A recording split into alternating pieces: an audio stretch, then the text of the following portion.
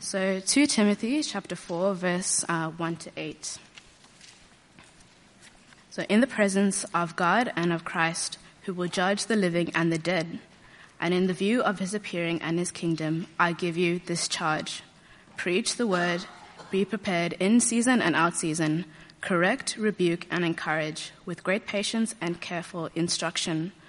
For the time will come when people will not put up with sound doctrine. Instead, to suit their own desires, they will gather around a great number of teachers to say what their itching ears want to hear. They will turn their ears away from the truth and turn aside to these myths.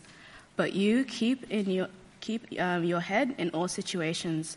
Endure hardship, do the work of an evangelist, discharge all the duties of your ministry.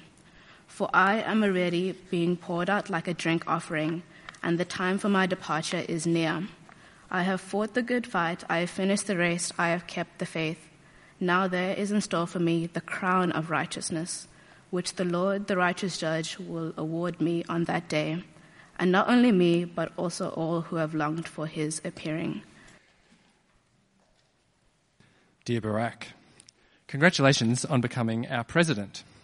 You have just begun a fantastic chapter in your life.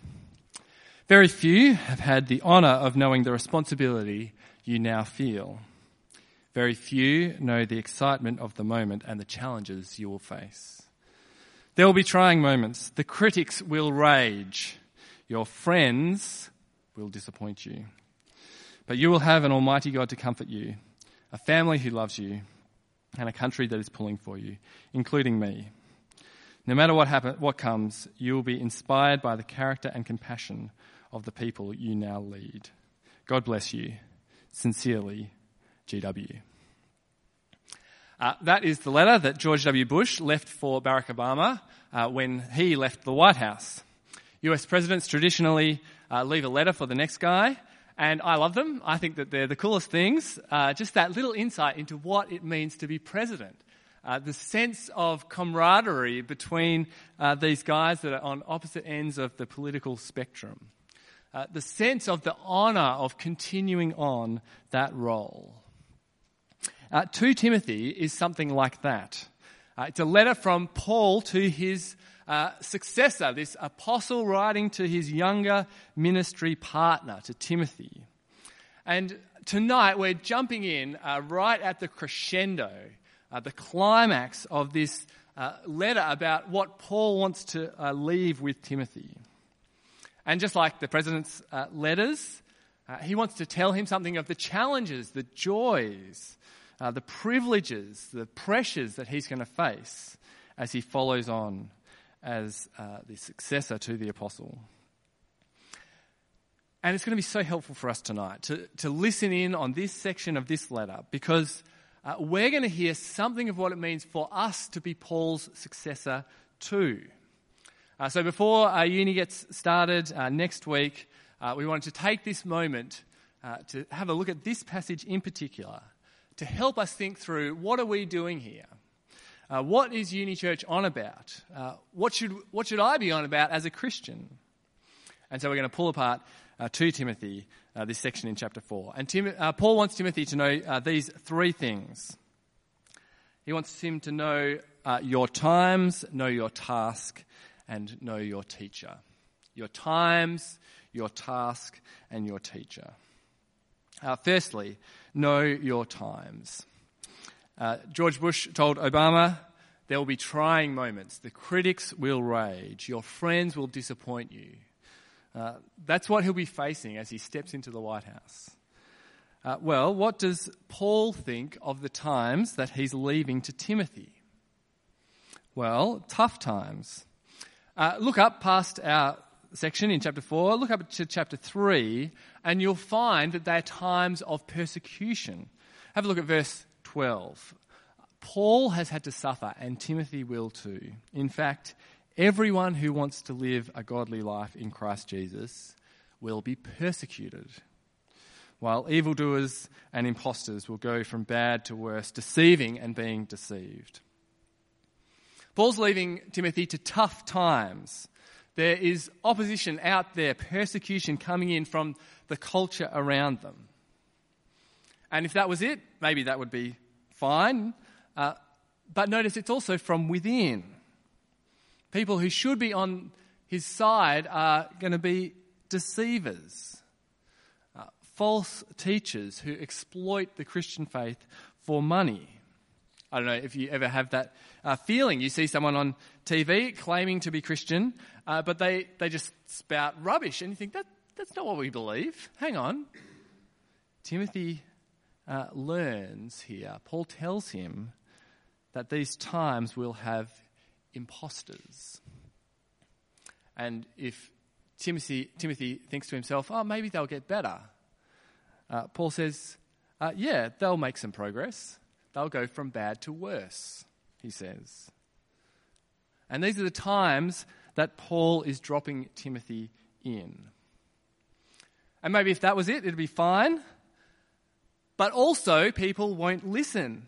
Back in chapter 4, you see that in action. These are the times, verse 3, for the time will come when people will not put up with sound doctrine. Instead, to suit their own desires, they will gather around them a great number of teachers to say what their itching ears want to hear. They will turn their ears away from the truth and turn aside to myths. How deflating for Timothy to step into this time when people won't even listen to the truth. The imagery there is, it kind of makes you think that people have their ears on swivels, that they'll turn their ears away from the truth and turn them aside to fables. As I was writing this, it kind of dawned on me that your neck is actually an ear swivel. But I like the idea of your ears having swivels, that people will not listen. They're going to turn away and listen to something different. And they're itchy ears. Did you hear that? Just like that itch that, you've just got to scratch. It's just burning you. That's what they'll be like. They've just got to hear what they want. Something that'll tickle their fancy. And did you notice the order of it? They don't hear something and then think, oh yeah, that sounds good, I'll go with that. No, it's the other way around. They work out what teaching they want to hear based on their own desires, and then they go and find someone who's saying that, driven by their own desires. And that's true, isn't it? If you'd like someone to teach you that there's no such thing as hell, then there's a church for that. If you want a teacher who'll tell you that your sex life is your business and God doesn't care how you live that out, well, you can gather a bunch of teachers who will tell you that's okay. Yeah, you can Google it. It's easy. Paul says, here's your times, Timothy. Persecution, false teaching, rejection of the truth. And they're our times as well. Our times as well. But that's not all that Paul says about the time. There's the cultural time, but there's also the cosmic time. Paul says, know your times. The cosmic moment is this. Christ is reigning and he's returning. Christ is reigning and he's returning. Have a look there at verse 1. In the presence of God and of Christ Jesus, who will judge the living and the dead, and in view of his appearing and his kingdom. Seeing all of that. And have a look down at the end of this section, verse 8. You see it again. The Lord, the righteous judge, his appearing creates these bookends to this passage, the coming judgment of Christ and his appearing in glory. These are the cosmic realities that Timothy is to grasp. Christ is the judge of the living and the dead, and his appearing will mean final judgment for the world. And so people need to hear about that. They need to hear about how to be part of his kingdom. And that coming reality needs to drive Timothy. Yes, there will be persecution, but the Lord is coming. You might know that feeling. It kind of happens to us when you need to study for something that is coming up, and you really only study when your exams come into view.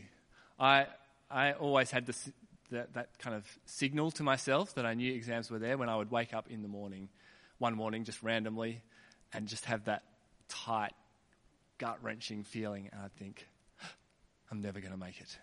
And so here's some graphs that chart that. This is how mindful you are of your study. On the x-axis is time, how close you're getting to exams, and then the other y-axis is the amount of study you do. This is how the graph that your lecturer expects of you, just pretty consistent. But this is more like what we're like, isn't it? That's kind of what we have in mind when we think about our semester. The real you is obviously that one. But if you had exams, like if they were right in front of you, if you could see them, then it would drive your study. It does when you see them close up. But if that was always the case, then you would be studying like the lecturer wants. And that is what Paul is saying to Timothy. He says, have in mind the coming of the Lord, the righteous judge, his appearing. Because his appearing will mean judgment for the world. But also, bear in mind what it means for Timothy as well. He's to do his work in the presence of God and of Christ Jesus. Now, that's not written to scare Timothy. I think it's meant to be an assurance to him, a relief that the righteous judge sees his situation. The persecution, the false teaching, the rejection, all of it, the discouragements. And he needs to remember that he's playing to a cosmic audience in the presence of God and of Christ Jesus. And so he must press on with his task. That's the next section. Know your task. Firstly, know your times, the cultural times, but also the cosmic times. And secondly, know your task. In that situation, with persecution and rejection on one hand, but the return and reign of Jesus in view, Timothy's task is simple. Preach the word. Preach the word. From verse 1 again. Bring it together. In the presence of God and of Christ Jesus, who will judge the living and the dead. And in view of his appearing and his kingdom, I give you this charge. Preach the word. That's the task Paul leaves Timothy. And that's the task for the church following both of them. Preach the word. Well, let's unpack that a little bit. What does that look like? Again, dial back to chapter 3, and we see something of the content there. It's the message of salvation found in the scriptures. Read with me from verse 14. Paul says to Timothy, but as for you, continue in what you have learned and have become convinced of, because you know those from whom you learned it, and how from infancy you have known the holy scriptures, which are able to make you wise for salvation through faith in Christ Jesus.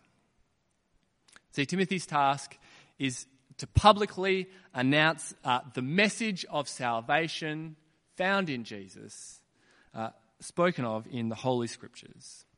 That's this word, this message of salvation. And so he has to get to work teaching that. See that? Verse 2, back in chapter 4, preach the word. Be prepared in season and out of season. Correct, rebuke, encourage with great patience and careful instruction. He's to take God's word and teach it, to unpack it, and to preach that message of salvation from it.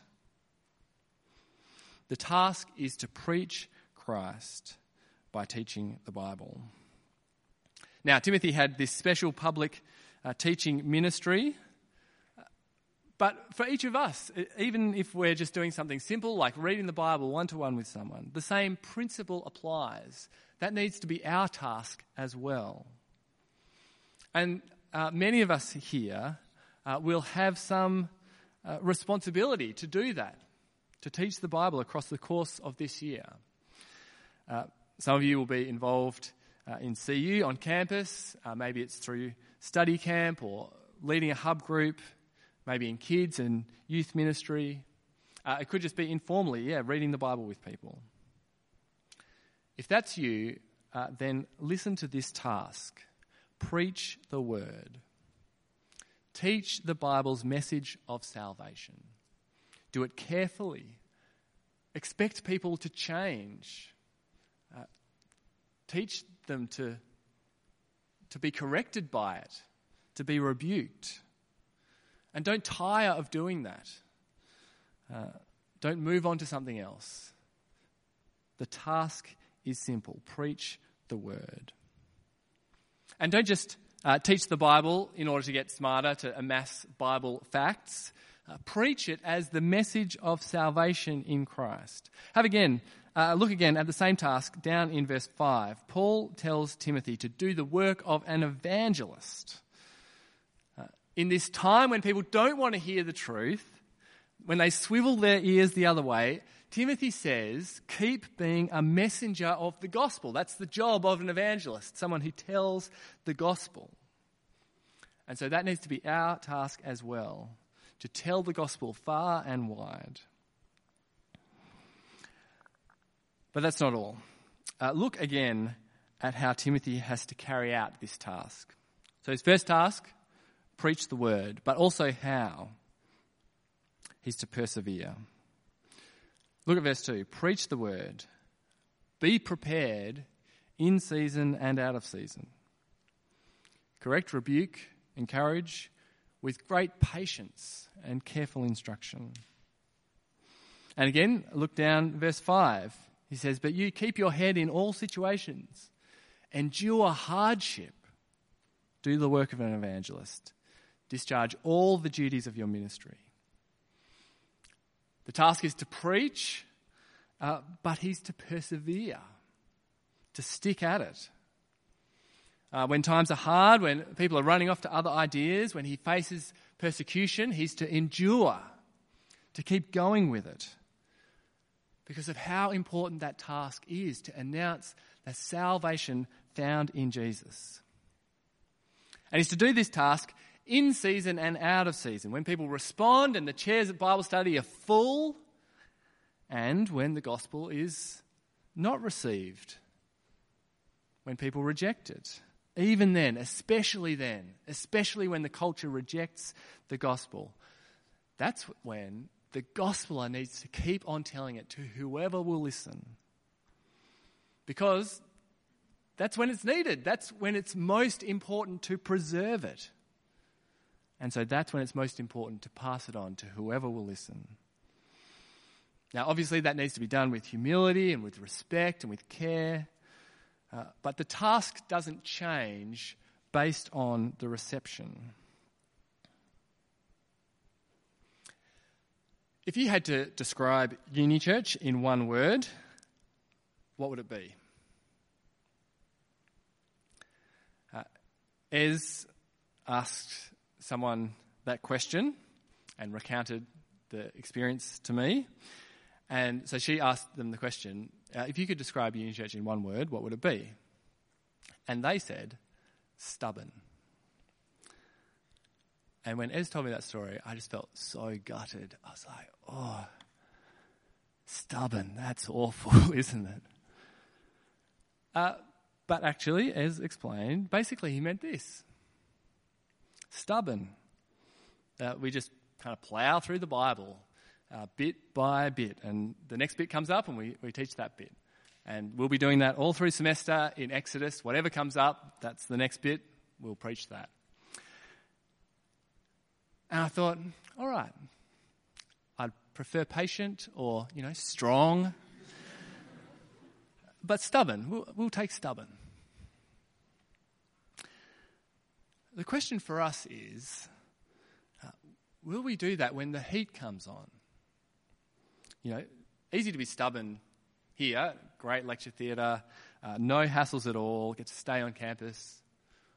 What if we get kicked out for doing that? Will we stick at it? What if you're involved in the Christian Union on campus and other students start protesting your events? Will you stick at it? Will you persevere? Know the task, preach the word, persevere. Finally, Paul wants Timothy to remember something else. And maybe it's something that you wouldn't expect. He says, know your teacher, by which he means him, Paul. Paul wants Timothy to use him as an example. An example. Now that seems strange, doesn't it? That the Bible seems to be all about humility, and Paul never wants to boast about anything that he's done, and yet here he is saying, look at me. Use me as your example. But this isn't just Paul kind of blowing his own trumpet. Have a look back at chapter 3, verse 10. We'll dive back into chapter 3 again. He says, you, however, know all about my teaching, my way of life, my purpose, faith, patience, love, endurance, persecutions, sufferings. He's not big-noting himself. He's saying, this is what it takes. This is what it takes to do this task during these times. It takes my way of life, this kind of patience, this kind of endurance. And notice how his example perfectly matches up with the task. He says, look at my teaching, my purpose, my faith, as the things that you need to be faithful at the task of preaching the word. And he says, look at my endurance, my patience, my sufferings, as an example of what it looks like to persevere at that task. Timothy is to copy his teacher, the Apostle Paul. And it's not just about his example, but also his ending. His example and his ending. Have a look back in chapter 4, verse 6. Again, he points back to himself and he says, for I am already being poured out like a drink offering, and the time for my departure is near. I have fought the good fight. I have finished the race. I have kept the faith. See what Paul is saying? He's pointing to his own ending. He knows that he doesn't have that much longer. He says, the time for my departure is near. This is the word that you use when a soldier takes down his tent and moves on, or when a boat gets cast off into the water. And these are among the last words that we have recorded by the Apostle Paul. And he knows that his time for holding the gospel is almost over. That's the drink offering picture. A drink offering was something that you poured over the top of the altar in the Jewish temple, and it wasn't itself the sacrifice, but it kind of went on top of the sacrifice as something pleasing to the Lord. And Paul is saying, my life is like that. I'm being poured out, perhaps even martyred for the sake of Jesus, of proclaiming his sacrifice. And he says it's a fight. It's a race in verse 7. In fact, it's like a relay. While it's your turn to run, to hold the baton, you've got to keep it. And you've got to pass it on. He says, I've kept the faith. He's done that. And notice that it's a race with a prize, verse 8. He says, now there is in store for me the crown of righteousness, which the Lord, the righteous judge, will award to me on that day. And not only to me, but also to all who have longed for his appearing. See, Paul has those cosmic times clearly in view for him. And he's looking forward to that crown, that ending. He points to his own ending, but he does it because the gospel can't end with him. The reason he's telling Timothy all of this is because he wants Timothy to take over his task of holding the gospel, of preaching the word, of keeping the faith. Just like the president comes to a point where he needs to pass on those responsibilities to the next guy. So it is with the gospel. those who know the gospel, who know the salvation of Jesus, at some point need to pass that on to others to keep the faith. John Stott, I do have a photo here. This is John Stott. John Stott was a famous English pastor and writer, and in preparing this sermon, I read his commentary on 2 Timothy, and his commentary has this to say about these verses. He says, Timothy's heart must have been profoundly moved by his exhortation from Paul, the old warrior who had led him to Christ. Who led you to Christ? Is he growing old? The man who introduced me to Christ is now living in retirement. We cannot rest forever on the leadership of the preceding generation. Amazing words from a Christian leader like John Stott. He wrote that in 1973, so that was 45 years ago. And he died in 2011. And so just like Paul, he had to entrust the gospel to the next generation. And so the question for us is, how will we be part of this? Will we see what's going on here in Paul passing the gospel on to his successor? And will we be part of that chain?